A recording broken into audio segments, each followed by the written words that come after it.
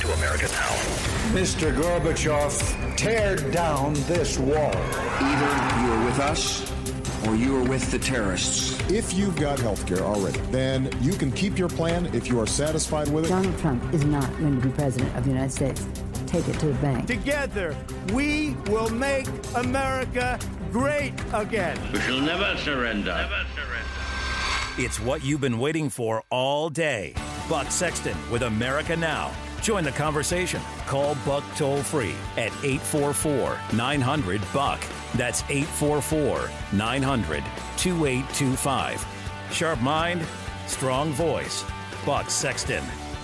Welcome to the Freedom Hut, my friends. Got a lot to discuss with you. Buck Sexton here. Of course, Donald Trump is calling for a look into leaks on the Manchester terrorism investigation. We also have a federal appeals court ruling against Donald Trump's revised travel ban. We have his meeting with NATO members today. Donald Trump met with members of NATO, and of course the media is finding a way to make it sound like Trump's disrespecting or slowly destroying that alliance, which is not true, but no surprise there. And then we will get into some startling revelations with our friends Andrew McCarthy of National Review and Sarah Carter of Circa about surveillance and what's going on. The alleged surveillance going on that was happening under the Obama administration, according to Sarah, and Andrew looks at the legalities of it. And talking about Syria with Hassan, who is a brilliant guy, a fantastic Mideast analyst, looking at Syria from a perspective that nobody is right now, which is just defeating ISIS is not nearly enough, my friends, even in terms of combating jihadists, never mind dealing with Assad. And then we'll talk about the reporter body slam and all the other stuff from today. I mean, we have an absolutely jam-packed day. I want to start off with the Manchester investigation. Because right now you've got a lot of people in the media and on the pro-Trump side as well saying that they are very angry and there has to be a look into the leaks. Where do these leaks come from? And everyone's saying this in the media. Where are these leaks coming from right now? A few thoughts on this. First of all, we are assuming, and I don't know why, but the way this is reported on, we assume that it was a failing on the American side, right? There are British investigators looking at this terrorist scene, looking at all the connections and, MI5, British Counterterrorism Police.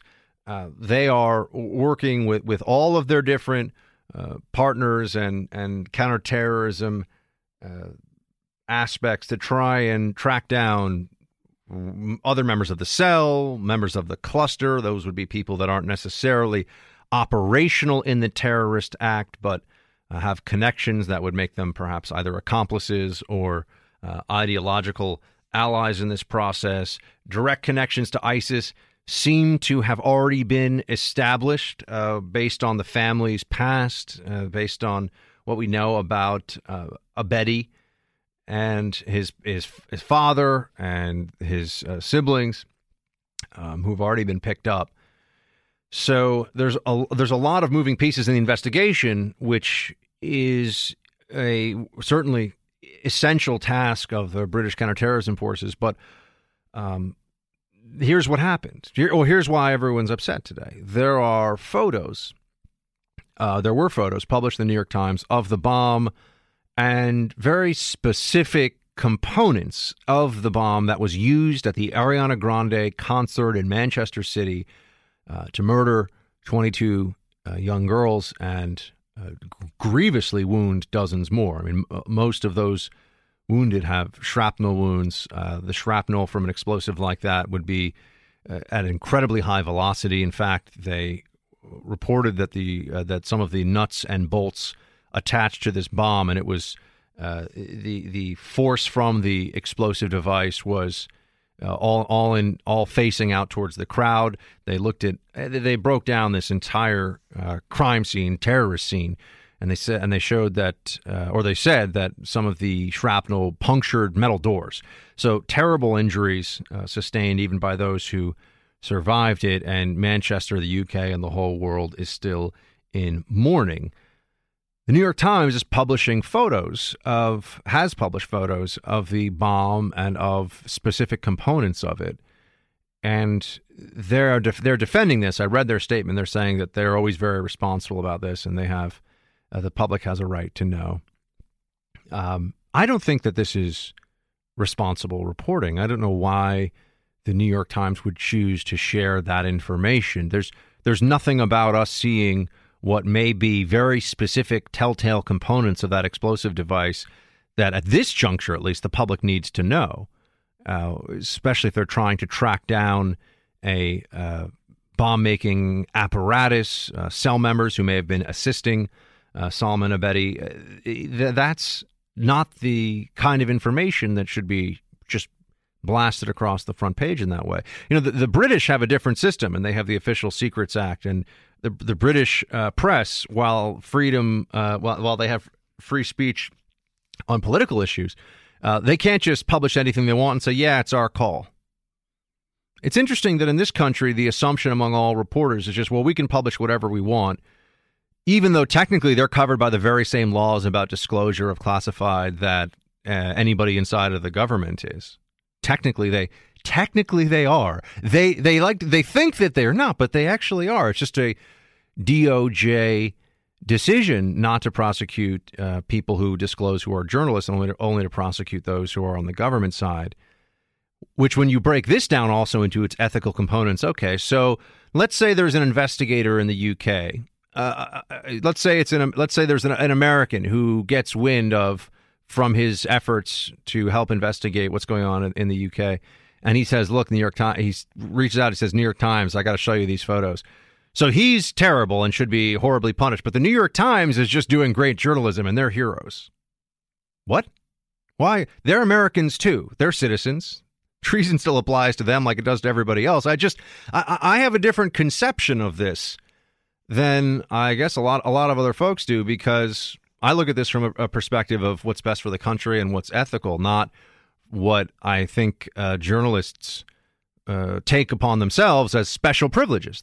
Journalists think that they have special privileges because they have an editor and they have somebody who looks over their work, and they have a masthead and fancy type and stuff like that. That they have special rights in this regard.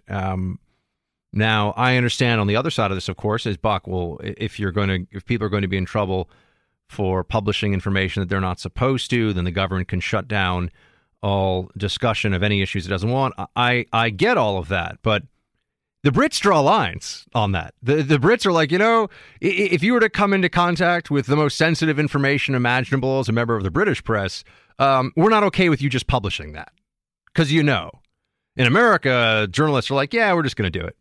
If we think we should do it. Now, granted, a lot of the times journalists have information and they don't share it. But sometimes they do, and it's very hard to see how it's in the public interest or of public benefit, and it's very easy to see how it might be damaging. And that then brings me to the photos the New York Times has shown. And once they're out there, right? I mean, that's the other thing is the government's like, oh, we still can't, we're not going to say anything about the photo.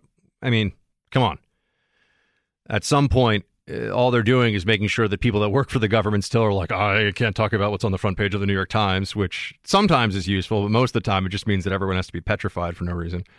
And in this case, though, with this backpack that was allegedly used in the terrible terrorist attack in Manchester, the relationship between the Brits and the Americans on intelligence sharing has been one of the main topics today. And I think that's a really interesting way for the media to take this, because now I could be missing something, and I'm not on the inside anymore, haven't been for years, so I don't know about who's talking to who and all this other stuff, hence why I can talk to all of you now. But how do we know that it was an American who leaked it to the New York Times instead of a Brit who shared these photos? That's one thing. In the internet era, right? It could have maybe I might be missing something there, but that seems to be a leap for me, at least, without knowing. And Trump is calling for a crackdown on the leakers without knowing who the leaker is. How can we know if it's how can we know if it's a breakdown in American operational or informational security. I'm asking a question. I don't have the answer to that, but it seemed to me as though the assumption all day today was, this is somehow Trump's fault. Well, this is a counterterrorism investigation in the UK on a what seems to be an ISIS or Al-Qaeda inspired or directed attack. Well, ISIS in this case, directed attack.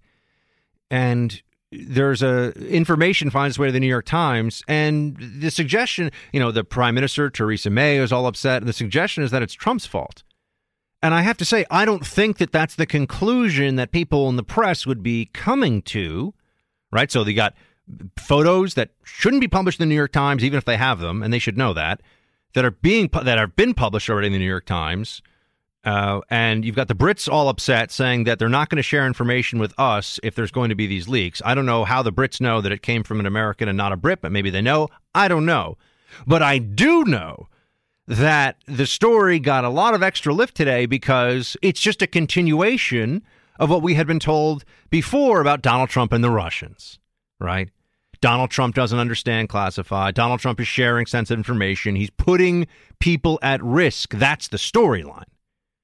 Just as in the case of Russia with this, I don't buy it. I don't see that as what's happening here, but you can understand how this fits into the narrative. Why is it that the main story for most of today, until then it was Donald Trump is destroying NATO? In the morning, the news cycle was Donald Trump can't keep his people from leaking sensitive counterterrorism investigation stuff to the New York Times. And in the afternoon, it's Donald Trump has destroyed NATO or whatever. It's undermining Article 5, the collective defense pact part of NATO. But they can just anything turns into a negative Donald Trump story. There have been so many leaks that have been hurting the administration for months now. And yet we're also to believe that somehow Trump is responsible for other leaks that are very hard to stop. And that the New York Times just shouldn't have printed this stuff. It wasn't the responsible thing to do. I'm not saying that they should get in legal jeopardy for this, but I'm just saying that it's not helpful. I don't know why they thought it was helpful. I'm not sure that they did. In fact, there's a part of me that thinks that maybe they had this information. Just hear me out on this, everybody. Maybe the New York Times gets this sensitive counterterrorism investigation information, these photographs from the Manchester bombing terror crime scene, and figures, well, we'll run these. It'll get a lot of clicks. And also it'll show that Trump can't control sensitive information at a time when the relationship between the U.S. and the Brits is so critical on counterterrorism issues. This will just sort of, throw some gasoline on that fire, too. Am I off on this one? Am I missing something? Is that beyond the thinking and scope of those who make these decisions at the New York Times? I'm asking questions. I think these are questions that others should be asking, too. But you will notice that, oh, yes, leaks. Trump is saying the leaks must be cracked down upon. But the one leak from today was supposed to make Trump look like he can't control the relationship with the Brits in some way. It looked bad for the U.S., bad for Trump. I don't think that's a coincidence. I don't think so at all. 844-900-BUCK, 844-900-2825. We've got more on this and a whole lot of other stuff, including updates in the counterterrorism investigation itself and surveillance issues, spying. Oh my, busy hour. We'll be right back. Forgive me. Those were the last words, according to the Daily Mail here, of the Manchester suicide bomber Salman Abedi when he called his mother, who's a nuclear scientist, by the way, right before the attack. That's what the Daily Mail is saying here. What a horrific incident, although it follows a script that we've become all too familiar with of radicalization and repeated calls to authorities about the possible radicalization of a young Muslim male, and they don't stay on top of the issue because they've got a lot of other radicalization problems to be looking at inside the UK, thousands of them if you see what's being reported these days, and nothing was done. And now a lot of people are dead. It's terrible. It is terrible. And as I've said to you, there are no satisfying solutions for what to do now. There are some ideas. There's worthwhile pursuits of certain programs that we could try, counter radicalization programs, and but surveillance is imperfect. All of this is imperfect. If you have people that are this evil, very hard to stop them 100% of the time from harming a lot of innocent people. Ann in Virginia on WKCI. What's up, Ann? Good evening, Mr. Wonderful Buck Sexton. Hi, thanks. In light of your background, how do you respond to the fact or react to the fact that these people were on lists? Weren't they monitored? I mean, they were known about? How do you react to that? Well, there's only so much that you can do on the security service side when there's no criminal activity that has been engaged in. I know this is, people never like hearing this, and I understand why. Unfortunately, it is just reality. Let's say, for example, Salman Abedi, the imam at a mosque, called authorities, which I can't remember exactly if that was what happened here. But let's say that Salman Abedi had somebody in the community call the police on him because he was saying that he likes ISIS and he wants ISIS to defeat the coalition in Syria. That's not, I mean, it's certainly not by U.S. law. I can't speak that precisely to British law, but that's not illegal here.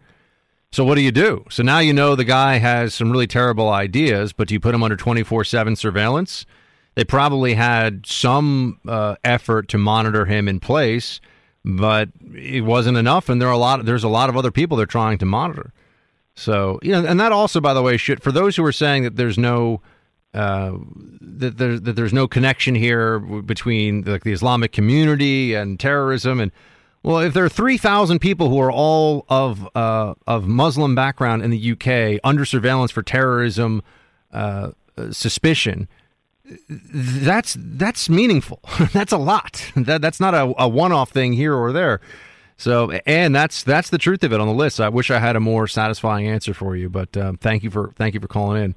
Janet in Georgia on the iHeart app. What's up, Janet? Hi, Bob.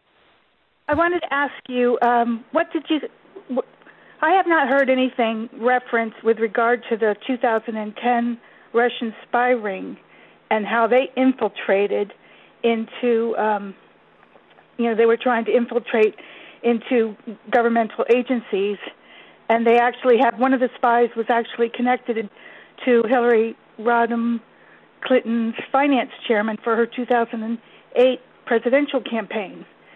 And the fact that Robert Mueller was the FBI director that was the head of the FBI at the time that investigation was going on, and from what I've read, the FBI actually pulled the plug and had those guys rolled up because contrary to some initial reporting, it seemed like they were actually making progress. They weren't the bumbling idiots that the press immediately said. Yeah, the 2010, this is from the LA Times, the Russian spies were succeeding, FBI officials say, and the 10 sleeper agents exposed in 2010 were reportedly succeeding in efforts to rise in American society and gain connections to policymakers. This is from the LA Times. So, And they did. And one more thing that makes it so important, as where they actually, initially they were acting like it was no big deal, but we had a Colonel Alexander, I don't know how to say his last name, Poteyv, who was high up in the Soviet military in Moscow, and we burned that guy because it got revealed that he. Janet, we're at time, but I do appreciate you calling in. Thank you. Shields high. Team, we'll be right back. Welcome back to the Freedom Hut on an island of liberty, where you're the party, and it's full of fellow patriots. Buck Sexton kicks it off. Explosive revelation of Obama administration, illegal surveillance of Americans. That is the headline from his piece on nationalreview.com right now. We are joined by our friend Andy McCarthy. He's a former assistant U.S. attorney for the Southern District of New York, a best-selling author and contributing editor at National Review. Andy, always great to have you. Buck, thanks for having me. Explosive revelation, Obama administration, illegal surveillance. That's all in the title, Andy. Tell us what's going on. Well, the FISA court found that the Obama administration, with regularity and extensively, violated the restrictions that exist on how you do a certain variety of foreign intelligence collection. And the result of it was that lots and lots of American communications inside the United States were not only collected, but evidently scrutinized and made their ways into reporting, which isn't supposed to happen. To do what they did, the administration had to basically violate a black and white rule that's in the instructions for carrying out this kind of surveillance, which says that you're not allowed to use the identifying information of American citizens in searching through the database that the NSA has for intelligence collection that it does by tapping into the switches that connect big internet systems. And that's what they did here. I mean, basically they got told you can't do this, and they did it. And it looks like they did it again and again and again. What does doing it mean in this context, Andy? Well, it means that you take the identifying information of an American citizen, like a email address or a phone number, and you run it through the data system. And what they were not allowed to do was use American identifying information. The purpose of this kind of foreign intelligence surveillance is to collect intelligence on foreigners outside the United States. And the only way Americans are supposed to be relevant to that is if they are communicating with the foreign person outside the United States who is the subject of the intelligence collection. Instead, the way that the administration did it, the way the NSA did it under the Obama administration, enabled it to essentially collect not only American communications, but the communications between two Americans inside the United States that had absolutely nothing to do with foreign intelligence. And the only way they were able to carry it out, Buck, was by violating a rule that was very straightforward. The rule said, do not use American identifying information to search the database. And they used it anyway. How is that not? I mean, Andy, you're a former federal prosecutor. How is this not a massive Fourth Amendment breach? It seems to me that it is a massive Fourth Amendment breach. It's not getting – I think, Buck, I mean, you and I are into this intel stuff, and we are into the technology, although I must say I've had to learn a lot about it in the last 48 hours or so. But, we follow this stuff, so it's of interest to us. My sense in trying to explain it to people, which is why I try to write the piece that you were kind enough to refer to in a way that explains to the uneducated in this area common person what the problem is here. But what I find is that people's eyes glaze over. It's complicated. So, by the time you get finished explaining the technology to them and how they pulled this off, I just think people sort of say, yeah, okay, that sounds bad. But I read your piece very closely, Andy, and for those listening, it's on nationalreview.com right now, and we're speaking to Andrew McCarthy.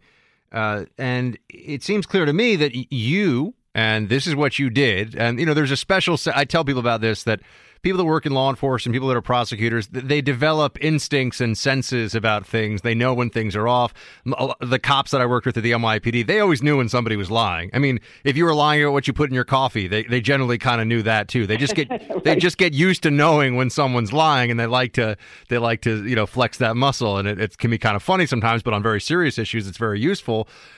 You think that there's some funky smell here. You think something nefarious is up. Well, if this was a one-off, Buck, I would be willing to say that this is one of those situations where what we're dealing with here, which is what they call upstream intelligence collection, that is where you're tapping the switches that connect these huge computer networks. This is the stuff that makes the internet global. It's the stuff that allows. It's the connections that allow someone on a dime in New York to hit send, and in a nanosecond later, an email shows up in Afghanistan or someplace. Right? It seems like magic to us that it happens that way, but it's because of this complex architecture. And if this was a one-off, I would be willing to say that the problem here is that the technology has outstripped our ability to bring it into compliance with the Fourth Amendment. And what I mean by that is it's now physically, technologically impossible to intercept on one of these switches a single email from a foreign target of intelligence collection. What you have to do in tapping on these switches is basically grab big packets of emails. And then what the programs they have do is sift through the packet so that they can digitally reassemble the one email that they're interested in and get rid of everything else, which sounds like it's a perfectly reasonable thing to do. But in Fourth Amendment terms, what it means is that they have seized and searched through your email in order to discount it as not part of the email that they're looking for. So that's a long-winded way of saying we have a big technological challenge if you're going to do this kind of surveillance and bring it into compliance with traditional Fourth Amendment principles. And people are struggling hard with that. And I would imagine they make mistakes, and I'd be willing to give them rhythm for that. But the problem is that this violation happens in a broader context where we have found that there's been the use of foreign intelligence collection authority to do domestic surveillance on political adversaries of the incumbent administration. And what I'm talking about, of course, is the investigation of Trump.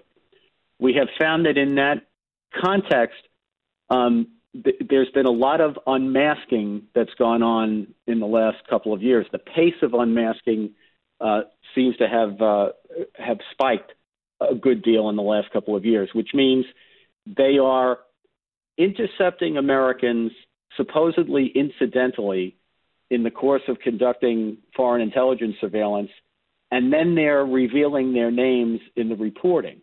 And then the next thing you have in the chain is the president issues these very strange orders to make the intelligence more widely disseminated and make it easier to unmask identities. And then we hear from yet another person that the administration and people who were friends outside the administration were putting pressure on Congress to try to get Congress to demand more and more intelligence information, particularly about Trump, which guaranteed that there would be more leaking. And finally, what we've seen again and again and again in the last several months are some really shocking leaks of classified information.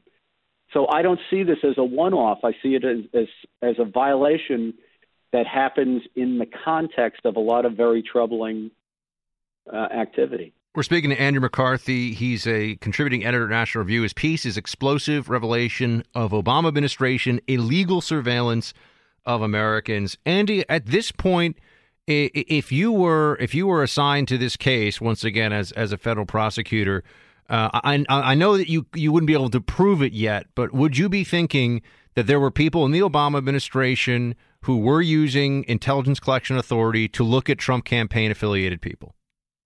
Yes. I mean, that's stunning. I would. Yeah, I would. Well, I think it's certainly it meets the threshold of what you would look for purposes of an investigation. Now, whether it actually became provable or went someplace, or whether my theory, my working theory turned out to be either wrong or something I couldn't prove is another story. But you certainly would approach this in that manner. And, I think I would go after it with the two things that would be, either most demanding of attention or easiest information to wrap your brain around at the beginning, and then go from there. The thing that has to be looked at is leaks, because that's the only crime that we know of. And if you're going to have a grand jury investigation, which I think this ought to be, it's got to be centered around a crime. So you have this leaking of classified information, and I would be, trying to run. I would be trying to isolate who had access, especially early access, to the information that ended up in the media. And the second thing that I'd be looking at, Buck, because this would be very easy to determine quickly, and in fact, I really don't know why we don't publicly know this already, and that is who in the administration did the unmasking. We know Susan Rice, at least it's been reported, did it at least once, I believe, in connection with General Flynn, but there are obviously others who were doing the unmasking. But I'd want to know who did the unmasking, which is something they keep records of, and what Trump officials, Trump campaign figures, people in Trump's orbit, even Trump himself, which Americans were unmasked. Because if an unmasking happens, once or twice, you can chalk that up to the idea that somebody in good faith thought that the identity of the American needed to be known in order to understand and exploit the intelligence value of the communication or the report they were looking at. But if it's a pattern where it's a bunch of unmaskings of the same people, or people who, have in common that they're in the circle of somebody like Trump, then you start to say to yourself, no, this is not something that was done out of good faith intelligence work. This is done for purposes of domestic political spying. Andy, one more before we let you go, and we appreciate you making the time for us today. I haven't had a chance yet to ask you what you think about the special counsel and the Mueller investigation as it's going forward, or Mueller investigation rather, as it's going forward. What do you think about all of it? Well, I'm not a fan of special counsels for a variety of reasons. I think they're unconstitutional. But here, as a practical matter, I think the other real big problem I have with it, Buck, is that you usually want to have a crime before you assign a prosecutor to it. I mean, that's how it generally works at a prosecutor's office. And no one to this point can say there's a crime.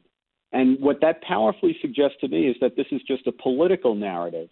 So the problem is, if you appoint someone like a special prosecutor to it, it fills a gaping hole in the narrative, because once a prosecutor is assigned to something, even though we've been told again and again this is a counterintelligence investigation, not a criminal investigation, people instantly assume that there must be a crime, otherwise they wouldn't have appointed a prosecutor. Do you think then are process crimes then, Andy, what they're really looking for here, like lying under oath, obstruction?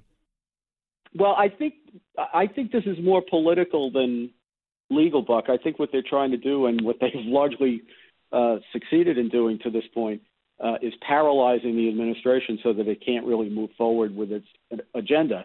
Whether they can get some process crimes out of it too, or a couple of other prosecutions of people around Trump that end up having nothing to do with collusion with the Russians, it's all the better for them. But I really think this is more of a political exercise than a legal one. Having said that, I think Mueller is a very good man, and if you have to have a special prosecutor or a what they call it, special counsel now, I think he's a good man. He'll do a good job, and I'm encouraged by the fact that he's 72. He's already got a stellar reputation. He's made his mark on the United States, and he doesn't need this to make a big splash. So right, he doesn't need trophies. Yeah. That's good. That's how it'll go. All right. Andrew McCarthy, everybody. He is a contributing editor at National Review. Read his latest piece. It is excellent. It's up on nationalreview.com. Andy, always great to have you, sir. Talk to you soon. Thanks so much, Buck. Team phone lines are open, 844-900-BUCK. We'll be right back.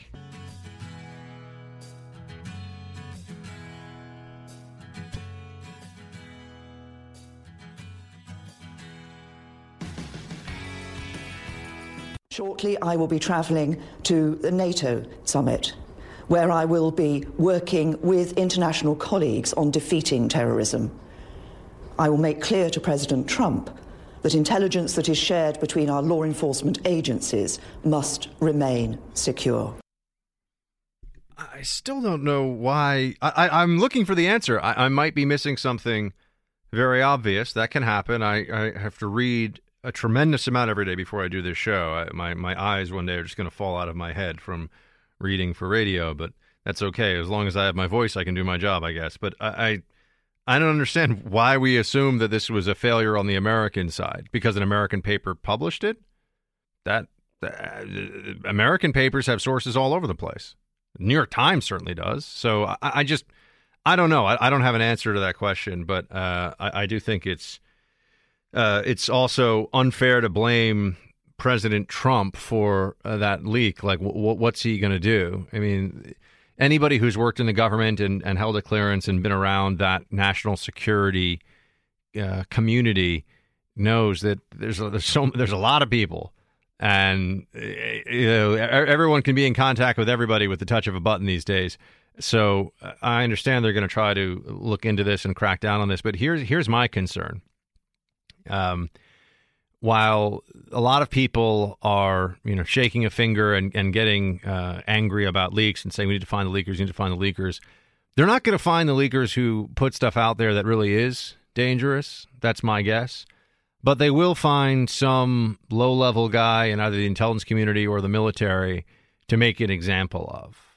And that really, really, I was trying to find the right word, really agitates me. If it wasn't a family show, I'd use a very different kind of word. But it really gets me very, very angry because it's so unfair. We see the way that Hillary Clinton was treated with, with classified and those rules. We saw what happened. Look, I know a lot of you think he's a good man and he served his country honorably, and I get all that. But, General Petraeus, and I don't so much object to Petraeus's treatment as to the fact that if it wasn't Petraeus, the treatment would have been much more severe. And that's what you're going to see here. So I know right now a lot of TV pundits and others are, we got to find the leakers. Okay. Well, what you're going to do is create a political environment where the people that are leaking really damaging stuff know that they're doing it, and so they are careful about it. But somebody else who makes a mistake, who's a good person and a patriot, some guy in the Army or somebody working at low-level analyst at State Department or somewhere, is going to mess up small time, but they're going to catch him and they're going to make it big time. And they're going to just annihilate somebody and say, see, we punished the leakers. And that's one of the more disgraceful things about the way the government functions in this regard. They make examples by destroying the lives of the weak and those without connections. And we see the powerful, for the same offenses and the same problems, just get much gentler, easier treatment. And they're not going to find the leakers of the really bad stuff. We'll be right back. He spreads freedom, because freedom's not going to spread itself. Buck Sexton is back. Trump and NATO. All right, North Atlantic Treaty Organization, NATO. Let's talk about this a bit, shall we? First of all, you have so many people who haven't mentioned NATO in years in the press and in politics. Now, all of a sudden, NATO is sacrosanct, and they're all NATO experts, which I know that happens with a lot of different things in the news cycle. But right now, in particular, there's a lot of sanctimonious NATO analysis out there. It's like, it's the linchpin of the free world. If Trump was running around saying NATO is dead, long live Russia, I could understand the reaction from some members of the press. But that's not what's happened. On some issues, he, in his speech today in Brussels, was right along what you would expect, right? He talked about fighting terrorism and NATO's role in that. All people who cherish life must unite in finding, exposing, and removing these killers and extremists. And yes, losers. They are losers. Wherever they exist in our societies, we must drive them out and never, ever let them back in. NATO has played a role, certainly, in the war on terror and in Afghanistan. And many of our most important counterterrorism partners are NATO allies. So there's a role for NATO in that, but let's also all be very clear that the U.S. is still carrying a vast majority of the load of counterterrorism operations against global jihadist entities, wherever they may be. Right? We are still doing the lion's share of the work on that, no question about it. But we have important allies in Europe. But NATO isn't really a counterterrorism alliance, and that's not really the right tool. I mean, this is a collective security agreement among 28 countries. Soon, I think Montenegro soon to join. That has to do with great power conflict. Of course, it formed in opposition to the Warsaw Pact, which is no more because the Soviet Union is no more. We have been led to believe recently, because it is politically expedient, it's fun for Democrats right now to pretend that Russia is this terrible, omnipresent threat. And so they also see NATO as more essential than ever before to push back on Russian encroachment.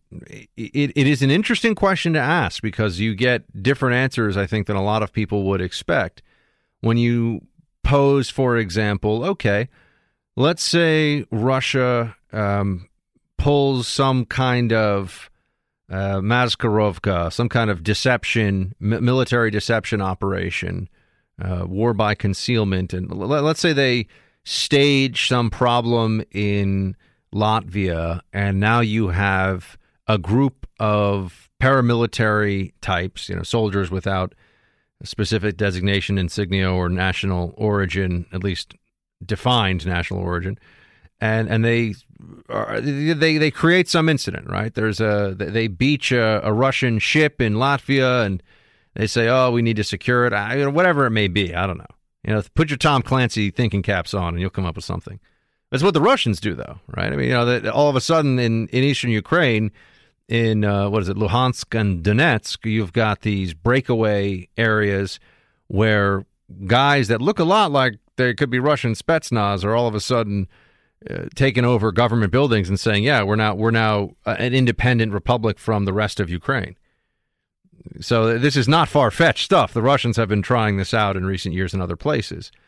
In Ukraine, we agreed through the Budapest Memorandum to, along with Russia and Great Britain, to protect Ukraine if it gave up its nuclear weapons.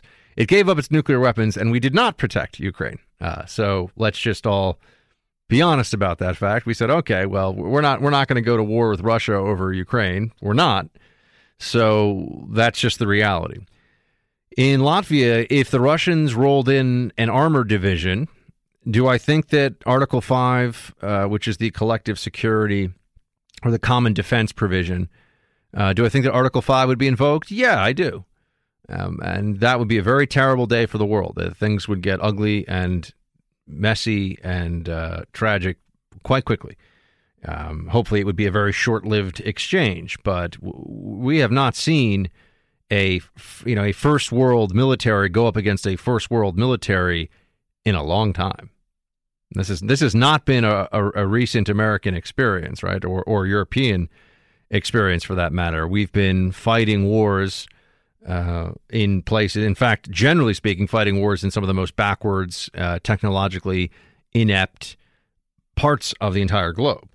And this would anything against the Russians, even in a short-term limited engagement, a limited incursion, would be very, very precarious, very dangerous for us. We'd win, but at what cost and how quickly and on all the rest of it. But let's say that the Russians did something kind of sneaky in Latvia. Do we all of a sudden decide that we're just going to, 82nd Airborne shows up and takes care of the problem? I don't know. I don't think it's as cut and dry as a lot of people assume it would be, because the Russians have been testing out the limits of the U.S. and NATO response in recent years.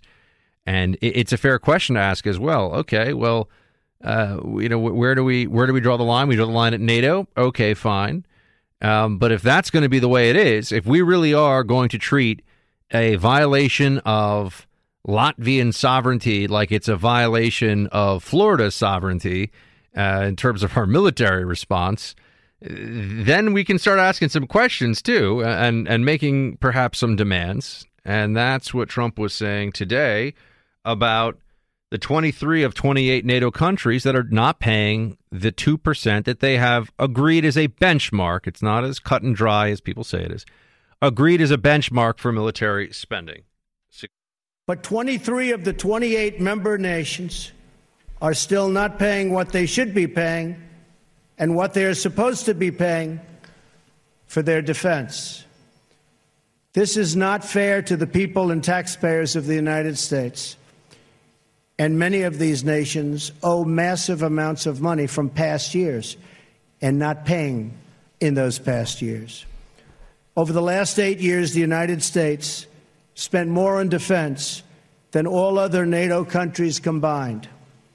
If all NATO members had spent just 2% of their GDP on defense last year, we would have had another $119 billion for our collective defense and for the financing of additional NATO reserves.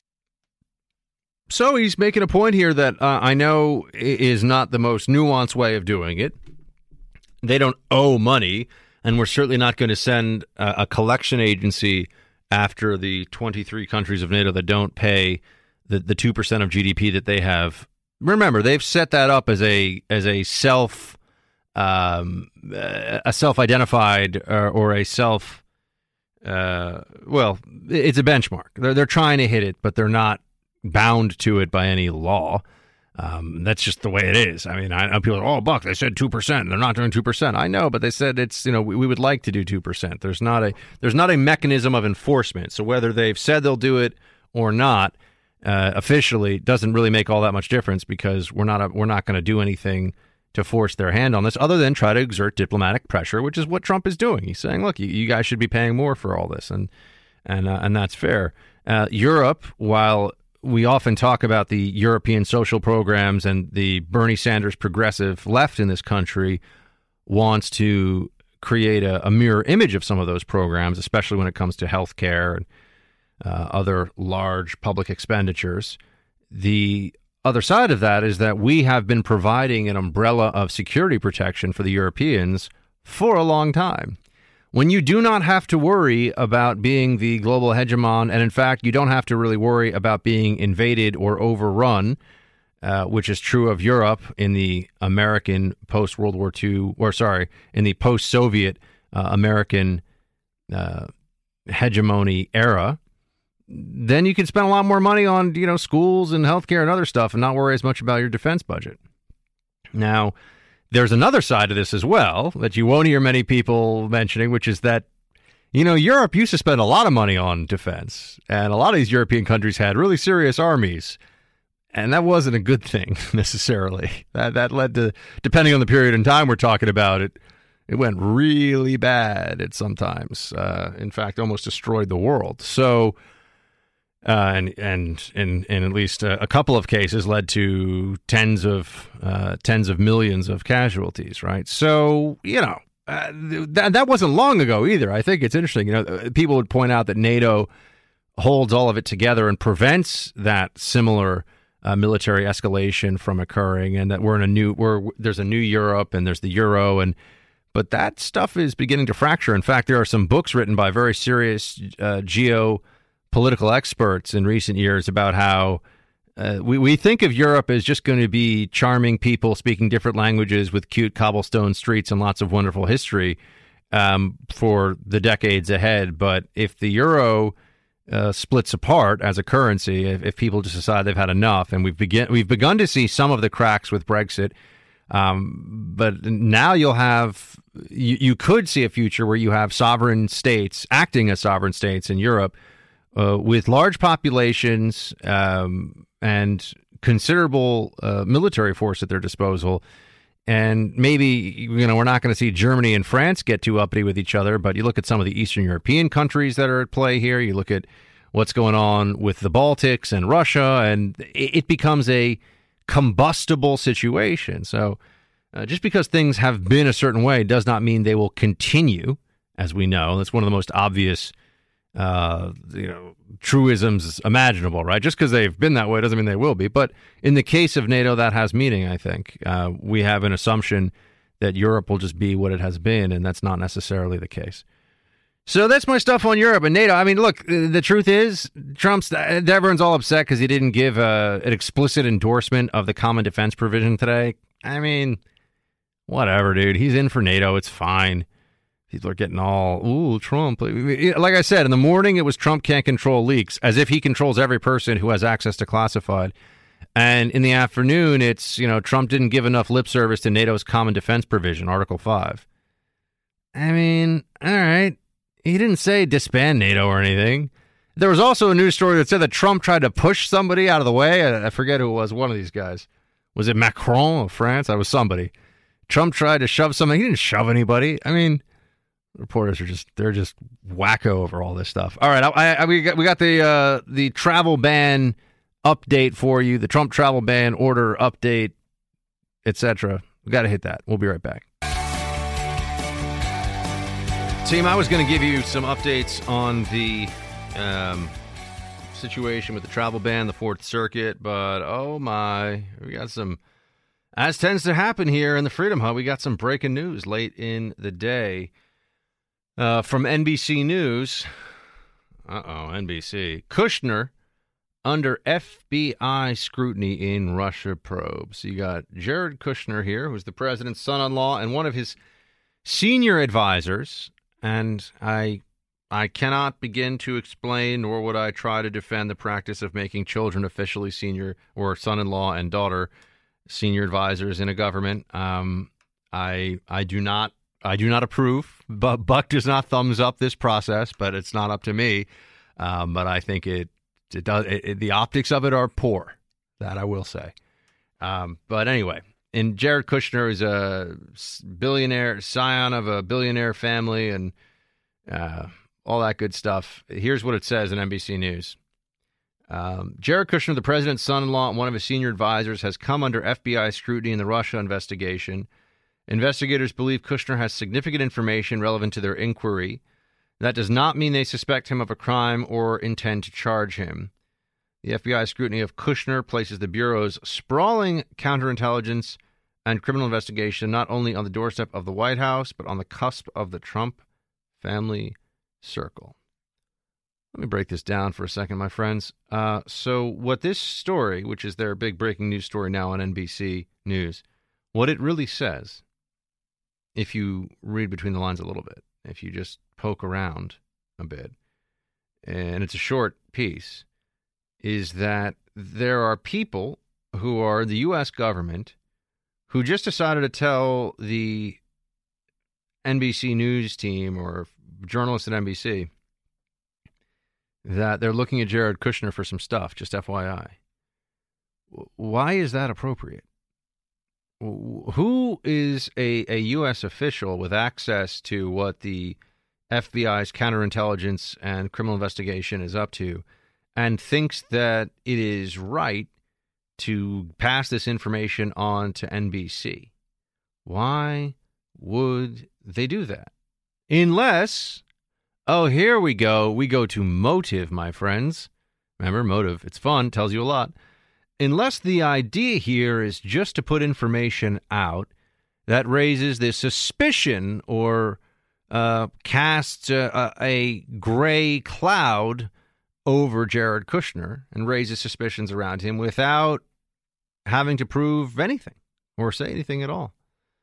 Any number of people could be involved as not targets, but could be involved just as people with information with regard to this Russia collusion investigation, why would investigators release their names to the press?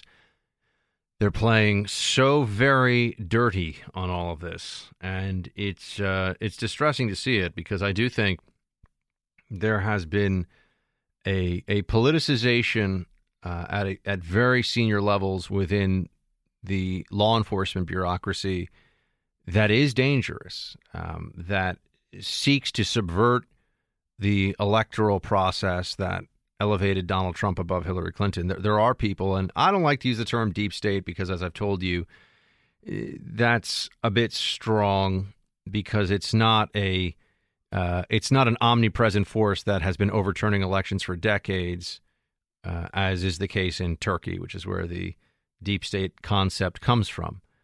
But this isn't good. This is yet another little leak to the press meant to look bad for the administration, meant to look bad for, in this case, Jared Kushner. Even though if you read into the piece, you're like, okay, so what they're saying is that they want to talk to him because he might know some stuff, but there's no reason to believe he's done anything wrong. But if you repeat that every day, FBI investigators want to talk to, they want to talk to my friend Bob. And every week I hear about how the FBI wants to talk to my friend Bob. I start to think that Bob did something wrong, right? I'm not just sitting around like, well, they just want to talk to Bob because, they're the FBI. That's what they do. No, I think that after a while I begin to reach the conclusion that good old Bob's been up to some stuff, and the FBI wants to figure out what it is. This is obvious. Everyone can understand this. Everyone knows this. So by just releasing names in the context of FBI wishes to talk to so-and-so, FBI has an interest in so-and-so, it's a means of sullying people, sullying the names of people who are out in, part of this White House and part of this administration. Oh, wait, I wanted to throw one more thing in the mix before, and I forgot to. So consider this a quick redo. About the whole NATO thing, guess who was in Germany letting people know what he thinks about the actual current president of the United States, the former president, Obama. Here's what he said. If there are disruptions in these countries, if there's conflict, if there's bad governance, if there's war, if there's poverty, in this new world that we live in, we can't isolate ourselves. We can't hide behind a wall. And I think it's very important for us to see those investments as such a clever swipe at our own Trump. well-being, as well as to the benefit of I've never heard Obama say anything that I thought was insightful or profound in a public speech ever. And maybe I'm missing something. I've heard a lot of platitudes and I know that that's what most politicians' speeches are. But never once has Obama come out and said anything where I'm like, yeah, that was really, wow, that made me think. That was really good stuff. Anyway, and notice how George W. Bush stops being the president, goes on with his life and enjoys life as a private citizen. In fact, recently he kind of video bombed somebody from behind at a baseball game. I don't know if you saw that. Obama's not going anywhere except in the public eye. He wants to be in front of everybody all the time. I think that surprises none of us. The Freedom Hut rocks online, too. You can hang out with Team Buck anytime. Plus, get Buck's latest news and analysis. Go to BuckSexton.com. That's BuckSexton.com. Are you not entertained? The Buck is back. All right, team, welcome back. Thank you very much for being here with me. We are joined by Hassan Hassan. He's a resident fellow at the Tahrir Institute for Middle East Policy, and he co-wrote the 2015 New York Times bestseller, ISIS, Inside the Army of Terror. Hassan, thanks so much for calling. My pleasure. I thought this piece in Politico magazine on the Islamic State and Israeli officers' analysis of the situation was very, very provocative. They said the worst is yet to come about the situation in Syria. What do you make of all this? Well, I thought it was a fascinating insight, especially this is the kind of, to me, this was the first time to see what the Israelis are thinking about this. You know, they've been quiet about the Islamic State thing and about the Syrian conflict for quite a while. So it was interesting. It's certainly in line with what I've been saying for a long time, that the way the U.S. is doing the fight against ISIS is not done in a way will not basically defeat ISIS ultimately. ISIS, in many cases, is ahead of the game in some aspects of its, for example, in terms of adaptation. Every time it's losing more and more territory, it's losing territory, yes, but it's adapting to the situation. It's changing tactics, and the forces that the United States is working with on the ground in Syria and Iraq are not adapting as ISIS changes tactics. In fact, just last week, one State Department official admitted in a private conversation that ISIS has changed its tactics to the insurgency tactics, to the tactics that ISIS used before the takeover of Mosul, before the rise of ISIS in 2014. And the U.S.-led coalition has not yet caught up with these tactics. And they say we don't have time and resources to work on that aspect until we finish ISIS in Mosul and Raqqa. One of the Israeli Defense Force officials that's quoted in this says about the Islamic State, if going north or west is not an option, they're going to go somewhere else. And Jordan is very concerned about the Islamic State. They also mention Lebanon and the push into Lebanon of ISIS fighters. I don't think that's often factored into our analysis, at least when people talk about the Islamic State and the campaign against it in this country, Hassan, when we discuss it, that there are ISIS fighters that are already infiltrating other parts of the region.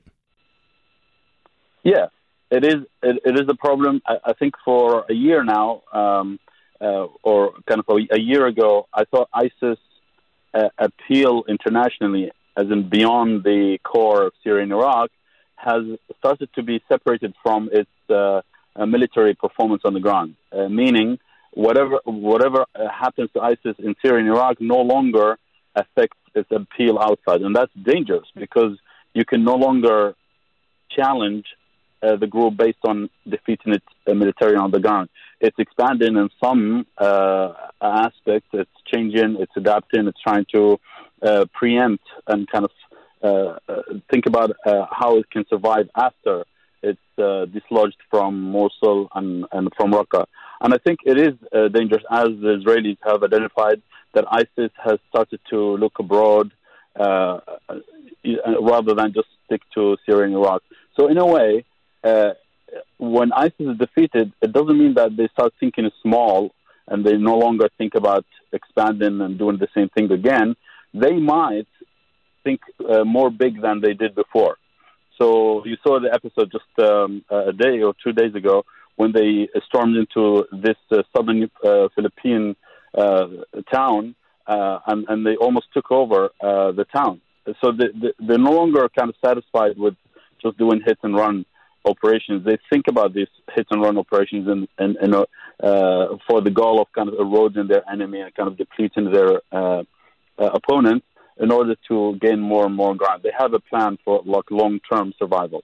We're speaking to Hassan Hassan. He's a resident fellow at the Tahrir Institute for Middle East Policy. Back to this Politico piece for a second, Hassan. They write, what ISIS has been saying since the beginning, the concept of the caliphate was, we need to put our house in order first, and then we have time to fight the outside powers.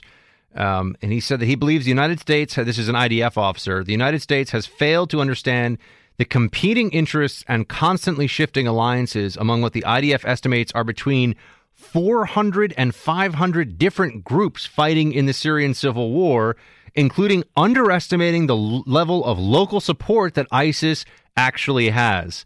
End quote. There's a lot. Unpack that for us, Hassan. There's a lot that's being said there. 400 or 500 groups. ISIS has widespread or wider support than people realize. What do you make of that? To a certain degree, I agree on that, but I also disagree on the kind of the depiction of ISIS as ISIS, when it took over Syria and Iraq, it did to a large degree. It did it by force. It wasn't welcomed by outsiders. But once it took over these areas, it used it used violence, extreme savagery to deter people from rising up against it but they also did good, positive things, good things, if you like, in terms of services and stuff like that. They wanted to incentivize people to accept them. That's why some people accepted them, because they were more disciplined, more organized. They governed better than the chaos that prevailed before them. But on the other hand, the groups that Syria has not only 500 different organizations. I think these are the substantial organizations. They might have probably close to 1,000 small groups in different areas and so on and so forth. But ISIS has always been a third force in the Syrian conflict. They were not the ones that are considered as part of the opposition. For Al-Qaeda, for example, has been considered part of the opposition because they worked very closely with the other 500 groups, if you like, worked with them and cooperated with them on a military level against the Syrian regime in some areas. But ISIS wanted to dominate and raise a slogan, which is either you fight under our banner or you're the enemy. So either with us or against us, and you have to abandon your organization and become an ISIS member. And what do you think about the ability of the forces currently arrayed against ISIS in Syria to maintain? I mean, well, let me ask the question this way: once Raqqa is taken, and once ISIS no longer controls any large pieces of territory in Syria, what happens to the Kurdish militias and the others that we've been working with to get rid of them? Are they going to be providing population security? And also, what happens if Assad decides that he's going to take the fight to them? I mean, that's a good question, and it's really the question that everyone asks, what's going to happen after Raqqa. And I still have the hope for another 2 or 3 months, and then we'll see what happens. But I have the hope that once Raqqa is liberated by whoever there is, then you have to have a different policy that's different from the Obama policy. You see, the tricky problem here is that when the Trump administration took over, it inherited a certain policy that primed the situation on the ground in such a way that the new team has to choose based on the reality on the ground. And the reality was that the Kurdish-backed militias are surrounding Raqqa. So you can't really just ask them to go back and change the forces. That was impossible to do, almost very, very difficult, unless you pose the fight against Raqqa for another year, and they were not willing to do that.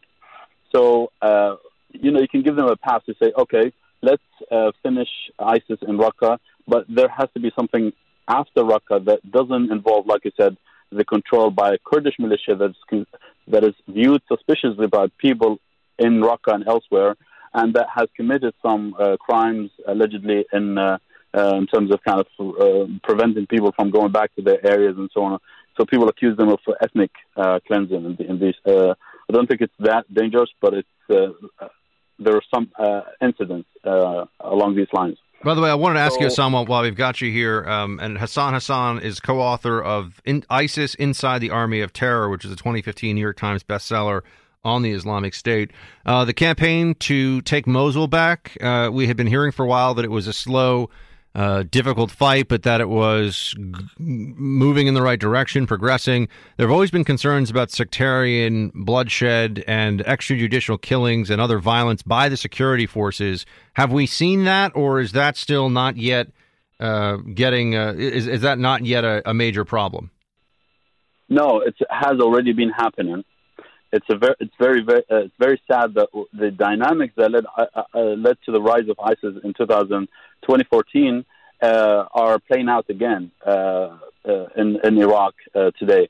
For example, the federal police were always seen as this kind of thuggish, very undisciplined militias in Mosul back in the day, and we thought we learned the lessons and we no longer should have forces like that treating locals in the same way: torture, murder, even rape.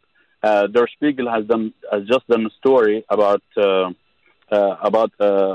federal police that are supposed to be a national force, but in fact it is dominated by the Badr organization, which is Iranian-backed militia. So it's really kind of it's the core of the federal police. So we're already seeing these abuses. We have been already hearing about these from even Iraqi politicians. So I think similar patterns are playing out again, and the fear is, because we're not fighting ISIS in a proper way, this problem will continue. Hassan Hassan is a resident fellow at the Tahrir Institute for Middle East Policy and co-author of ISIS Inside the Army of Terror. Hassan, always great to have you, sir. We appreciate it. Thank you for having me again. Thanks. Team, we are going to hit a quick break, and we'll be right back. All right, the travel ban. There is a new development in the Trump travel ban situation. Here's what it is. Courtesy of the New York Times, a federal appeals court refused Thursday to reinstate President Trump's revised travel ban, saying it drips with religious intolerance, animus, and discrimination.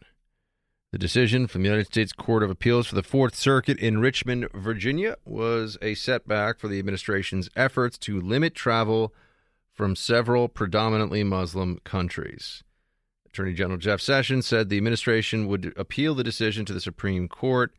The court's this lower court's vote, I should note, was 10-3, divided strictly along ideological lines. And who wants to guess? Yep, that's right. 3 Republicans were in dissent. 10 Democrats were part of the majority opinion here, which said that the ban will not be reinstated. It's not even a ban. It's a temporary cessation of travel from 6 Muslim-majority countries for a predetermined window of time while vetting procedures are tightened and scrutinized. I hate to say it, but, the British have got to be looking at their vetting procedures right now, right? I mean, let's be honest about this. They let in a refugee, and the refugee's kid was a terrorist, and, if they had looked closer, the refugee himself was involved with extremism, originally back in 1993. I mean, vetting procedures are very serious business, especially when you're talking about refugees from countries where there is a very real threat of extremism, Islamist and jihadist indoctrination, and the follow-on effect of terrorism from that. So, but this is really damaging. Back to this decision, this is really damaging because it's yet another time where we see that the courts are now just another instrument of politics. That anyone could read, that any judge, a person who is steeped in, at least allegedly, theoretically, steeped in the law and a scholar and a practitioner of the law, that a federal appeals court judge would say that the travel ban, quote, drips with religious intolerance, animus, and discrimination. There is nothing about religion in the ban, or whatever we're going to call it. There is absolutely nothing in it that discriminates against any religion. But because it names countries that happen to be places that are predominantly Muslim, but not entirely, they are viewing it as discriminatory. And then also on top of that, I'm sure they still feel that Trump's statements on the campaign trail are somehow admissible here, which just kicks open so many problems for judicial review going forward.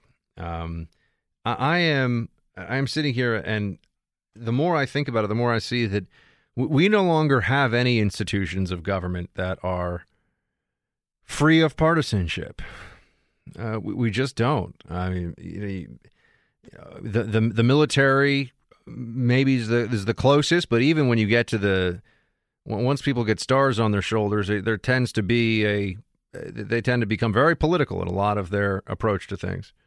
So I'm not speaking about the rank and file, but if you look at the senior leadership, we know the FBI, the DOJ are politicized. We know the courts are entirely politicized.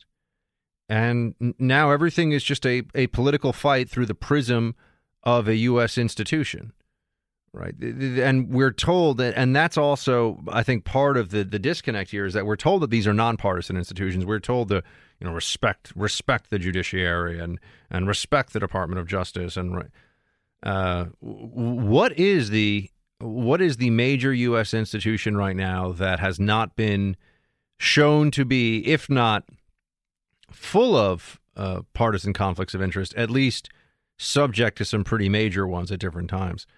The judiciary now, we can look at this, and in many cases, especially depending on the circuit and depending on the how hot button a case may be, you look and you say, okay, well, these are Democrat appointees, they're going to go this way. And these are judges. It's not supposed to be like that. And you look, if these are Republican appointees, they're going to go this way. Although Republicans are much more likely as judges to say, well, I don't like this, but this is what the law says. Democrats never seem to say that. This is not it happens on both sides kind of a thing. With Democrat judges, it's, I see it the way I want to see it. Yeah, that's not what the law says, but I don't care. And meanwhile, Republicans are the ones standing around on the bench, or I guess they're sitting on the bench, and saying to themselves, well, granted, I think this is a bad policy choice, and I think that this is unfair, but it's not unconstitutional, and that's what the law says. So we're always at a disadvantage here because the right still, although it feels like sometimes less so these days in the era of Trump, but the right still plays by rules. And the right, and what I mean by the rules thing, guys, we're going to talk later about that Montana congressional candidate. The election's tonight. The polls close in a couple hours. But I mean, come on. We can't have. I'm seeing some people that I like on the social media that all of a sudden are like, yeah, body slammer reporter. No, not okay. Not allowable. But anyway, back to this judge thing. It's typical. The judiciary is considered a bulwark against Trump's agenda, and that's what they did here with the travel ban. We've got more. Stay with me. Buck Sexton with America Now. We are gold. The Freedom Hut is fired up as Team Buck assembles shoulder to shoulder, shields high. Call in 844-900-BUCK. That's 844-900-2825. All right, team, welcome back. We are joined by Inez Felcher-Stepman. Congratulations on the Stepman part, Inez. She's Director of Education and Workforce at the American Legislative Exchange Council and a senior contributor to The Federalist. Inez, great to have you. Thanks for having me, Buck. All right, you know a lot about schools, charter schools, school choice. There was a piece in the Wall Street Journal earlier in the week on what they call the Los Angeles Charter School Uprising. What's happening here, and what implication do you think it might have for education policy going forward? So basically, in the sort of liberal bastion of California, and even within California, the liberal bastion of LA, the school board of the second largest school district in the country has a pro-charter majority. And that's causing a lot of consternation and controversy in LA, but I think it's a great thing. Yeah, so they're just assuming that because there are more people now. So they haven't done anything yet. It's just there's a majority of board seats now that are held by people who are pro-charter, and the public school system, or I should say the public school unions, are just freaking out in L.A. about this. Absolutely. I mean, and they have good reason to freak out on the merits. They're not delivering a great education to their students. Only 1 in 5 of their students are proficient, or fourth grade students are proficient on the NAEP, which is our sort of national report card test. And even though they say they spend around $11,000 a student, the real figure when you include bonds and local funds from people's property taxes and so on is closer to $30,000 per student. So they're paying a lot of money, and they're not necessarily educating kids well. So they're spending almost as much money as the most elite private schools in New York City charge students, and yet we're getting terrible results by and large in the public school system in L.A. How does the public school union there try to defend this? What's their complaint? We need more money? I mean, that's usually what it is in the past. That's always what it is. It's always more money, even though if you look at charts about showing how much we've spent on public school education per pupil over the last 30 to 40 years, what you see is we've spent more and more and more money, and results are either flat or trending downward. So clearly more money has not been the answer for a while now. And but it is always the answer we hear from unions as an excuse, or they blame the kids, right? Oh, well, our kids are disadvantaged in various ways. And I'm not denying that, for example, family structure makes a huge difference in terms of a kid's life and sort of how easily that child will take to learning or a learning environment. But the fact is that the charters are taking the exact same population of students and doing much, much better than the public schools. So clearly shifting the blame onto the kids is the wrong thing to do. We're speaking to Inez Felcher-Stepman. She's Director of Education and Workforce at the American Legislative Exchange Council and a senior contributor to The Federalist. Inez, Betsy DeVos is a polarizing figure on the left, which is amazing because she seems just like a really nice billionaire lady who wants to help out predominantly underprivileged and minority kids with the education system. But there have been protests when she shows up to speak places. She's gotten booed at places. She is identified as a school choice advocate. What policies is she planning to pursue that make the left so upset? Like, if we want to take this out beyond L.A. and the education department under DeVos going forward, what does it look like? Well, I mean, I think that one of the major reasons you see this organized opposition is, one, because the teachers' union's opposition is organized, more well-organized than, say, people who might support DeVos or her ideas. But I think that she's become a lightning rod because she has supported school choice very vociferously and publicly and with her money in the past. And as we see in L.A., right, even giving a small amount of choice, even between a public charter school and a traditional public school to kids, that just drives the unions up the wall, even that small modicum of choice. Whereas Betsy DeVos not only champions charter schools, she champions programs like vouchers or education savings accounts that allow parents total control over the money or a portion of the money that the state spends in their name. For parents at home who are listening right now, Inez, what are some of the success stories? What are states or localities across the country that have shown really fantastic results with exactly the kind of school choice policies that Betsy DeVos and those on her side of the education reform issue would advocate for? Well, Arizona is a really, really great poster case. They're number one in our rankings of state education policy, and they're really changing, not just by adding a program here or there that allows choice to a small number of kids, but as of this legislative session, they have expanded education savings accounts, which is a program that allows parents complete control over those dollars. Literally, we put it in a debit account for them, and they can use it for any education-related purpose. And they've expanded that program to every kid. Every kid is eligible for this program now in Arizona. They have a fantastic charter sector, and they have tax credit scholarship programs as well. So there's really an enormous amount of choice going on in Arizona, and we're seeing the results. So Arizona kids who are a much poorer and much more Hispanic population than the Northeast, Massachusetts, Connecticut, they always sort of top out on the NAEP. And we're seeing is that population of kids in Arizona, when given choice, is actually performing really close to the level of the much more privileged population near Harvard or Yale, right? So we're seeing that choice is making a huge difference. It's paradoxical, though, isn't it? Because when there are phenomenal results shown, when there are experiments like this that are undertaken by certain school districts, that's the most terrifying thing to the left, and that's so unfortunate. But we saw it here in New York City, where I live, when early on in Bill de Blasio, the mayor of New York City, former close Hillary Clinton confidant, and I think still in his own mind, at least, aspirant to national Democratic office, or at least governor of New York and maybe something beyond that.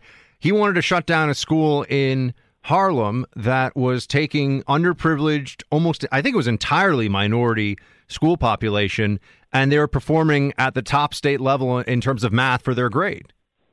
Wanted to shut it down. You're referring to Success Academy, yes. Right? They're doing fantastic work in New York. I do think it's important to note that test scores are not the only way to evaluate either charters or schools. And increasingly what we're looking at are larger life outcomes. And that's where I think choice begins to shine even more. Now, we do see hard test score increases in a lot of the programs, but to me, even more importantly, you see things like graduation rates and college attendance rates going up, which matters a lot more statistically for a kid's future. Whether or not you have that diploma, it actually turns out to be a lot more important in your life as to whether or not your math scores go up or down.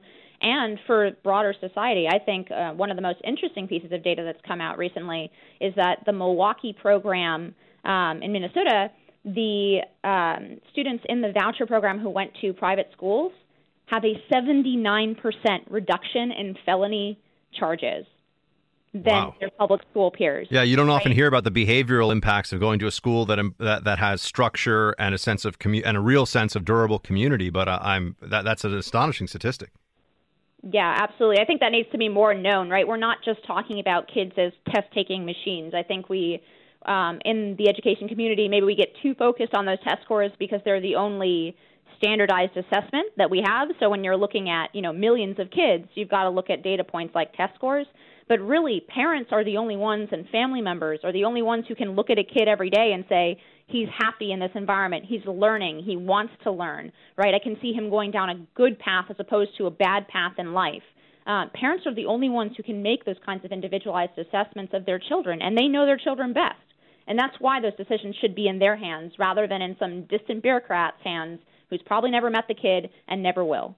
Inez, one more for you, and before we let you go, you study education policy very closely. Are we at something of a tipping point here? Are we starting to win the battle for freedom in education, school choice? Is that happening, or is it still in a stalemate and needs a lot more momentum? I think it needs a lot more momentum because even though we've had a lot of success passing small programs, the majority of states now have some kind of private school choice program. I think it's 42 states have charter laws. But what we haven't, we still need that really strong push is to have a broader vision of education reform than just a ticket out of a really failing school. That's great, but really what we need to do is update our vision of public education. Yeah, how about no more failed schools? A diversity of options and different content as well. I mean, I think we ignore the content piece of this. We are an incredibly diverse country, and increasingly, right, the public school system has a particular point of view. All the teachers colleges pump out teachers with the same prep materials and the same point of view. And increasingly, I think it's really important that parents have control not just over how their kids learn, but what their kids learn.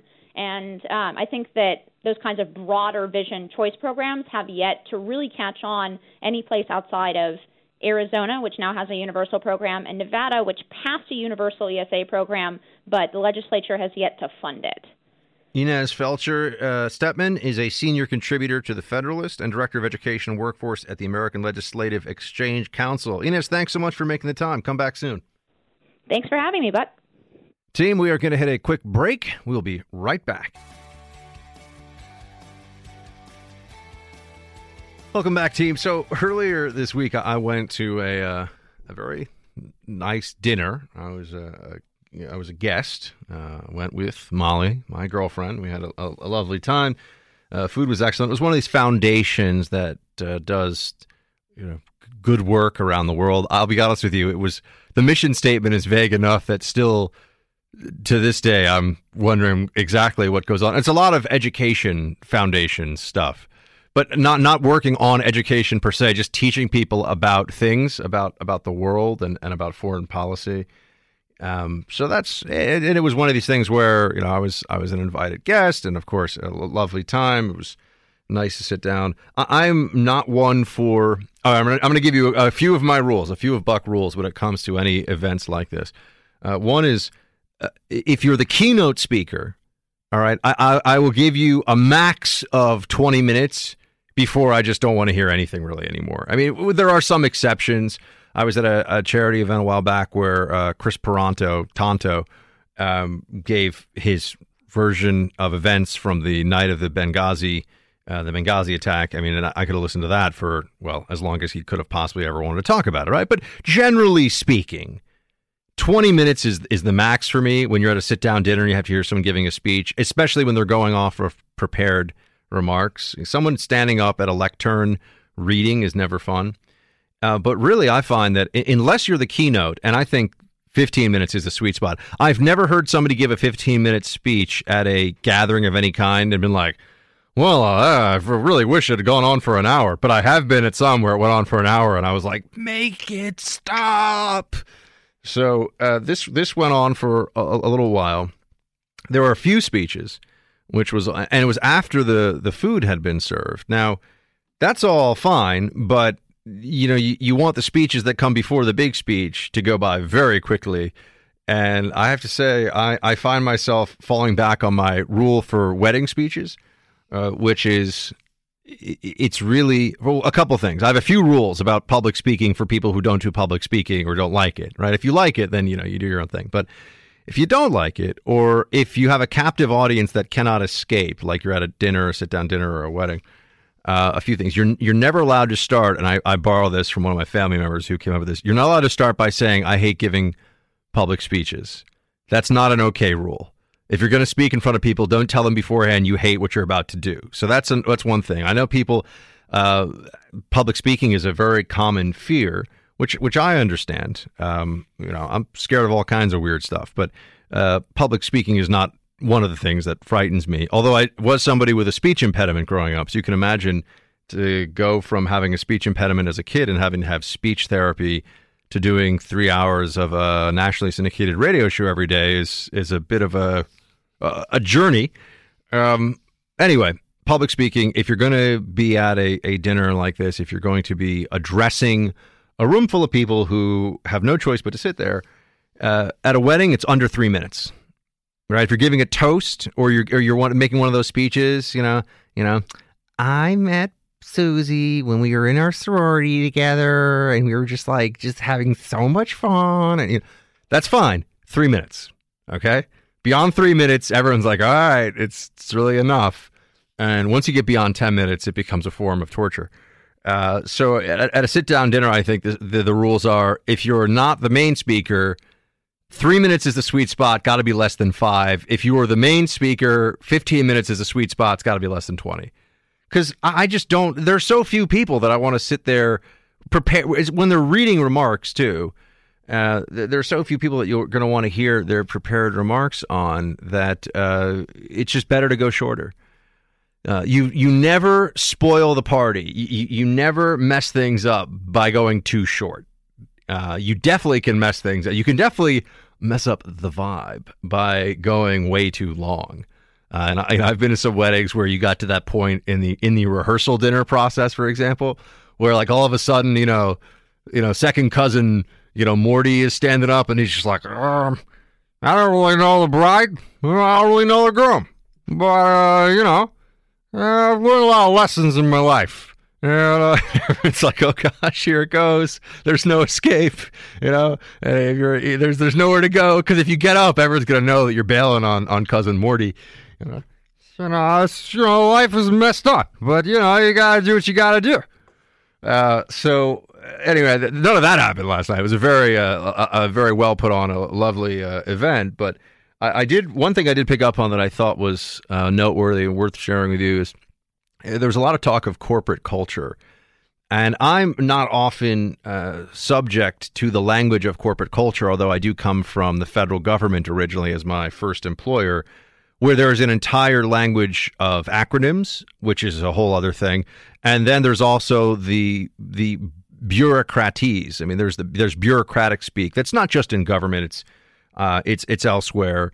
But people say, you got to circle back. People always say, oh, we got to circle back on this one. That was one thing that I remember hearing in corporate culture. And you would also, of course, the classics, right? Think outside the box. I could sit here. You're probably rattling off more than I can off the top of your head right now, especially those of you that work in an office. Oh yeah, synergy, dynamism. These are words that you can just use in a work environment, in a corporate environment, and people will think that somehow maybe you know what you're talking about.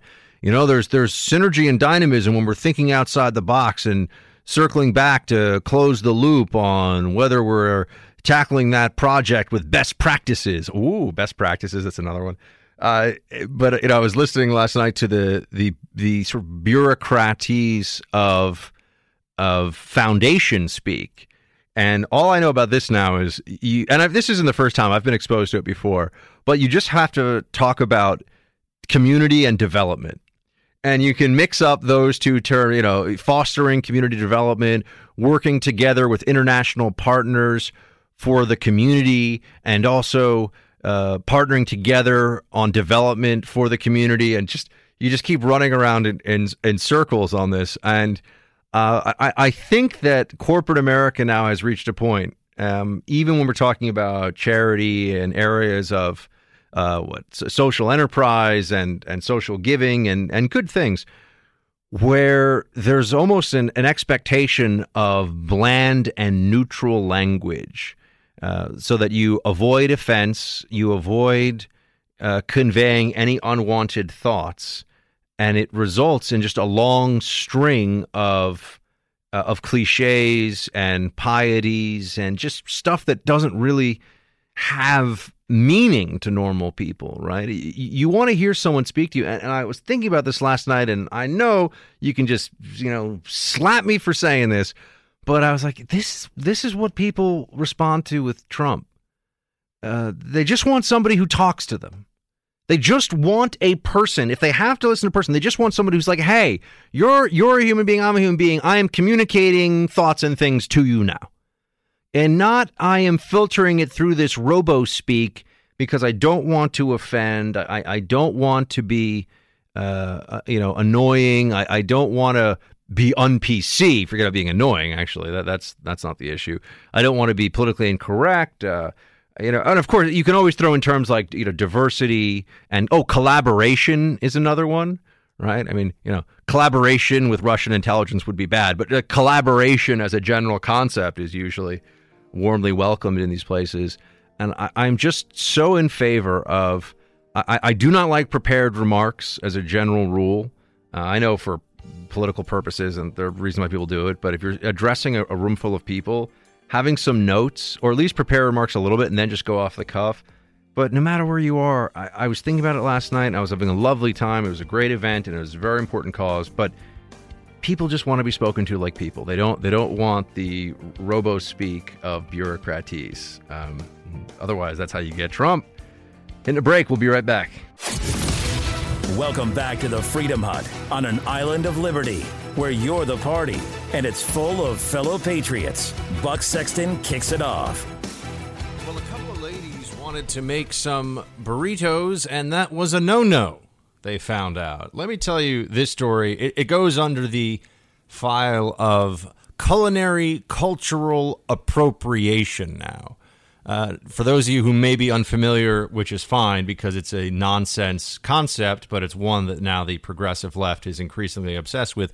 Cultural appropriation is when you take something from another culture as your own without proper respect, or they add other little things, but it's more or less when you take stuff as a white person from a non-white culture and like it. It doesn't matter if you celebrate it. It doesn't matter if you think it's great. That you are taking it is almost a form of intellectual property theft in the minds of the progressive left now.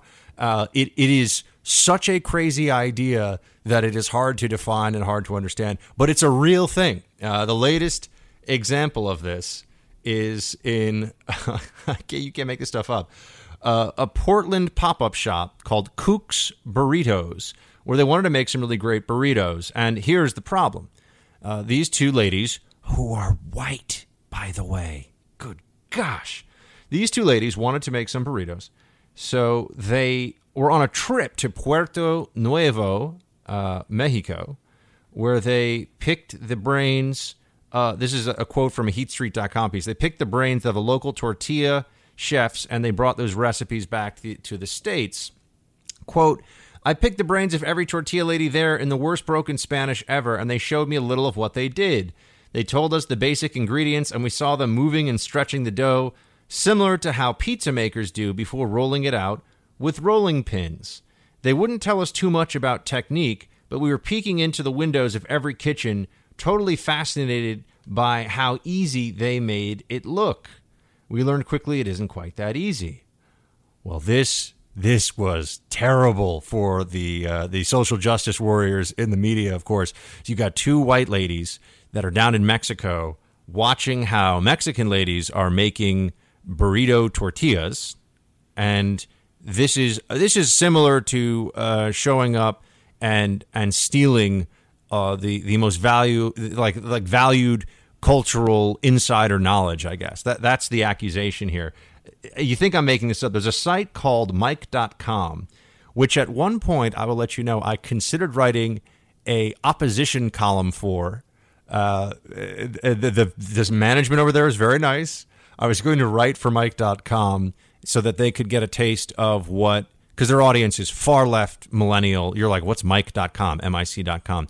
Far left millennial progressive lunatics. That's their audience, right? The most social justicey of social justice warriors like to read Mike.com. So I was going to be a highbrow trolling effort, I guess, a high concept trolling effort that would have maybe driven some clicks. But I decided that after spending a little time on the site, I just couldn't do it. There was so crazy, so detached from reality that I just wanted no part of it, and respectfully declined to write for them. But here's what they say about this cultural appropriation issue. Quote, "These white cooks bragged about stealing recipes from Mexico to start a Portland business." They're completely serious. Quote, "The problem, of course, is that it's unclear whether the Mexican women who handed over their recipes ever got anything in return, and now those same recipes are being sold as a delicacy in Portland." This has gotten crazy. It's incredibly heated, by the discussion over this. The comment section in Mike and in Heat Street about this is astonishingly nasty because they're being accused of theft. It's like, well, if people are making food at a restaurant and you watch how they make food and you ask them, hey, how do you make that food? And they tell you, that is not theft. That is a conversation. There seems to be a lack of understanding here of what constitutes intellectual property and trade secrets. Also, they're trying to make this seem like it's more, meaning the social justice complainers on this one, who have started a total witch hunt. I mean, they've had to shut down this burrito store. I mean, they have shut it down with all of the nasty online commentary. They had to stop it. And now we go on and we're told that this is somehow, I don't know, protecting foreign cultures and how wonderful they are. This is an example of a comment on heatstreet.com on this piece. Remember, so we've got a couple of white ladies go down to Mexico, learn how to make some good burritos, come back and say, hey, we learned how to make these by watching people in Mexico make them, and now they're being hounded on social media, terrible comments, all these one-star reviews. And they just couldn't keep going on with it. They were it was forced to close. They were forced to close this shop because people were so nasty about it. And I wanted to show you, here's an example of a comment. Now that you all pretty boldly and blanking unapologetically stole the basis of these women's livelihoods, you can make their exact same product so other white people don't have to be inconvenienced by dealing with a pesky brown woman getting in their way. That's from the comments section here. That's the level of, and I cut out the curses there. That's the level of hatred that you see here from something that would seem to a normal, well-adjusted person so innocuous and straightforward. It would seem like this is not a big deal at all. And yet here we are. Their business shut down. I also think it's fascinating that you have such so much illiteracy when it comes to economics on display by the left all the time. They really do not believe in supply and demand. They do not understand how an economy works or functions. They just believe in justice, social justice, which is whatever they think it is, whatever makes them feel good. And here, they don't seem to understand that women having a pop-up shop making burritos in Portland does not put women in Mexico making burritos out of business. That's not how this works. And also, there's no such thing as an intellectual copyright on a burrito. So, this would be like somebody saying, well, there's a sandwich. Unless they have patented a way of making their burritos that nobody else does, or unless they have an actual trade secret, this is just common knowledge.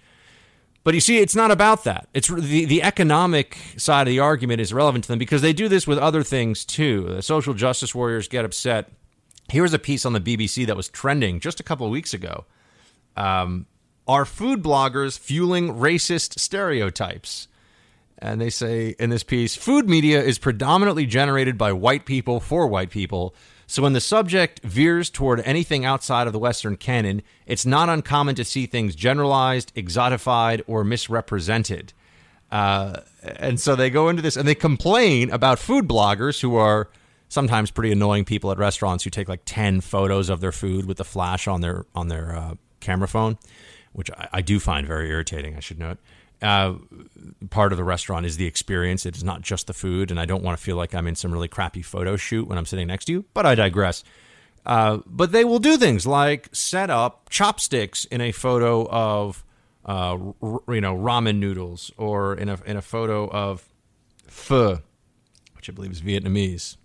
And that's considered, according to the social justice handbook, which changes every day based on what makes people on the left cry and whine, that makes a microaggression. So putting chopsticks in the photo so you can show that it is Asian is exotifying the dish and making it seem like the other. So now we can't even celebrate food from other cultures and learn how to make food from other cultures without being called imperialist aggressors who are exploiting the poor non-white people of the world by pillaging their secrets of cuisine. I don't know. I mean, there's not a lot of secrets when it comes to food these days anyway, but I think everybody can pretty much go online and learn how to make anything they want, and practice makes perfect. That's why Buck Sexton makes the best scrambled eggs of any human being on the planet, right? It's not because I read something that was a crazy online secret, but it's because I just do it all the time, because I think bacon and eggs is what people should eat for breakfast, and so I do like 5 days a week probably. Anyway, I just cultural appropriation. You can't make burritos. That's a no-no. If you borrow some local techniques from Mexico, it gets you in trouble. Oh my, you can't make this stuff up, folks. Cultural appropriation of food. It's a thing that upsets people on the left. Who knew? All right, we'll hit a quick break. We'll be right back. You were waiting to make your decision about healthcare until you saw the bill and it just came out. And what you we'll talk to you about that later. Yeah, but there's not going to be time. I'm just curious if you have the speak with right Shane, now. please. But you don't. I'm sick and tired of you guys. The last time you came here, you did the same thing. Get the hell out of here. Get the hell out of here. The last guy did the same thing. You were the guardian? Yes, and you just broke my glasses. The last guy did the same damn thing. You just body slammed me and broke my glasses. Get the hell out of here. You'd like me to get the hell out of here, I'd also like to call the police. Can I get you guys' names? Hey, you gotta leave. He just body slammed me. You gotta leave. So you could call it reporter rage, I guess, or rage against a reporter. Wow. This is not what you would usually expect in the 24 hours before a congressional election. I know people have been talking about this one all day. That's why I'm hitting it late in the show today. But here's what happened. In case you are not completely up to speed on this, you have Greg Gianforte. I don't know if it's, or maybe it's a Gianforte, but the Italian would be Gianforte. So we got Mr. Gianforte here, who is the Republican candidate for the seat that was opened up by Congressman Zinke when he became the minister. I was going to say Minister of the Interior. Pardon me. He is the Secretary of the Interior, Minister of the Interior. So there's this open seat in Montana, and this election is happening has happened. Just hours before the polls were scheduled to open, this happened. So it happened today, which is crazy. And you have this guy, Ben Jacobs, who is a reporter for The Guardian, apparently went into Gianforte's office trying to get some questions answered about the budget, which I have to say, as questions from a reporter go, hey, can you explain the budget to me? That's about as straightforward and acceptable and within boundaries as one is going to get. It's not like he was busting in there, there are allegations that you beat your wife or something like that. And I should be honest with you all. I, generally speaking, really dislike reporters. There are some that are great. There are a lot that are terrible, especially in the modern era of social media and the Twitterati, the constant Twitter battling and jockeying for attention and digital influence with reporters. I find a lot of journalists to be glorified gossip columnists and very self-important and nasty and lacking in ethics and willing to play quite dirty. And a lot of them are untrustworthy. Some of them are fantastic, patriotic Americans, and they're great friends of mine. But a lot of journalists are terrible. That all said, I cannot be one of these people who turns around and condones body slamming or choking or whatever. I mean, there are different reports about what happened. As I understand it, diminutive Guardian, not that it would matter. I mean, if you were huge, you also shouldn't body slam him. But Gianforte should not be throwing some reporter around and breaking his glasses and doing what he did. I know there were some conservatives today who I think are getting a little too deep into the political tribalism here of left and right. Just because something happens to a leftist Democrat doesn't mean it's okay. Just something bad happens. I was a little disappointed to see that people were defending this. I also should say this is not nearly as big a deal as a lot of people are pretending that it is. I mean, it's a misdemeanor assault charge. The guy's fine. It's not like he got his nose broken or had some, he didn't get attacked with a deadly weapon or anything like that. That would be a felony. That would be very serious. If Gianforte gets if he gets convicted, he faces up to 6 months in jail or fine of $500. I mean, for a first offense misdemeanor charge like this, he's not going to get any. He's not going to get any jail time. He's not going to be serving any time. That much, I think, is clear at this point. I don't think that we should be willing to abandon our principles just because of the politics of somebody on the other side. There's been far too much of this going on. You can't manhandle a reporter. It's not okay. I know it's fun to make jokes about body slamming annoying reporters on Twitter and such, but it's really not acceptable behavior. Paul Ryan was asked about this earlier today, and he said, well, the people of Montana will get to decide. And yes, they certainly will. It'll be funny to see how this all shakes out. If this happened in a bluer state, I have a feeling that it would have a real impact on what if it were a tight election. I wouldn't be surprised if this guy managed to get elected anyway. But I've had my fair share of times where I wished I could take matters literally into my own hands with a journalist and throw down. But I don't, because I try to be a gentleman and I try to obey the law. So this guy Gianforte is has made a mistake. That much I think is clear at this point. And the conservatives who are out there, come on, guys. It's inflated as an issue. This was like a major news story this morning. And you'll notice it's late in this program because there is actually important stuff going on that we should be spending a lot more, not us, but the rest of the news media should be spending a lot more time on.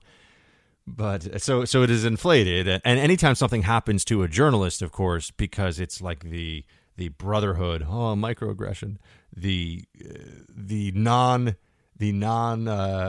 what's the word I'm looking for? Non-cisgender, non-intersectional or intersectional. Maybe it's intersectional group of reporters. I don't know. However they would say it in progressive land. they rally around each other and they find that this is a much bigger issue because it involves one of them.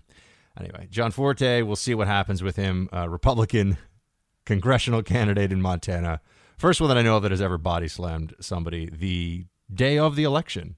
So, and I played the audio for you, so you got to hear it. Team, thank you so much for hanging out with me today. It is always a pleasure and an honor. Of course, we'll be with you live tomorrow, same time as always. Please do check out bucksexton.com. We post stories throughout the day there. We are working on T-shirt designs. They will be coming out soon. The T-shirts will be amazing. Also, I've got other projects in mind, but I'm going to start just unveiling them instead of promising them for all things Team Buck. So that'll be happening in the weeks ahead. Stay tuned and stay excited. Please do download Buck Sexton with America Now on iTunes. That's the place you can subscribe. You can also listen on demand, the iHeart app, Buck Sexton with America Now. Have a fantastic night, everybody, or whenever you're listening to this. Until the next time we get to hang, no matter what happens, no matter what comes your way, shields high.